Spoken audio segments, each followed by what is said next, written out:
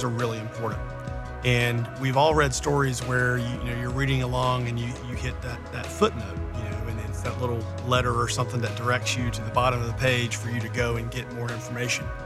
But in order for you to get the footnote, you've got to pause your point in the story. You've got to read the footnote. A lot of times that footnote will give you more information, more context, a little bit of a deeper meaning, and then you return back to the story. And that's what we want this to be, is that there's so many stories out there that need to be told that relate to business and to life, stories that are worth hearing, but you got to pause your own story. You got to take the time to watch this and to listen to it, to pick up that information, to pick up that context, and then begin your story. And so that's what this is. We call it Footnotes.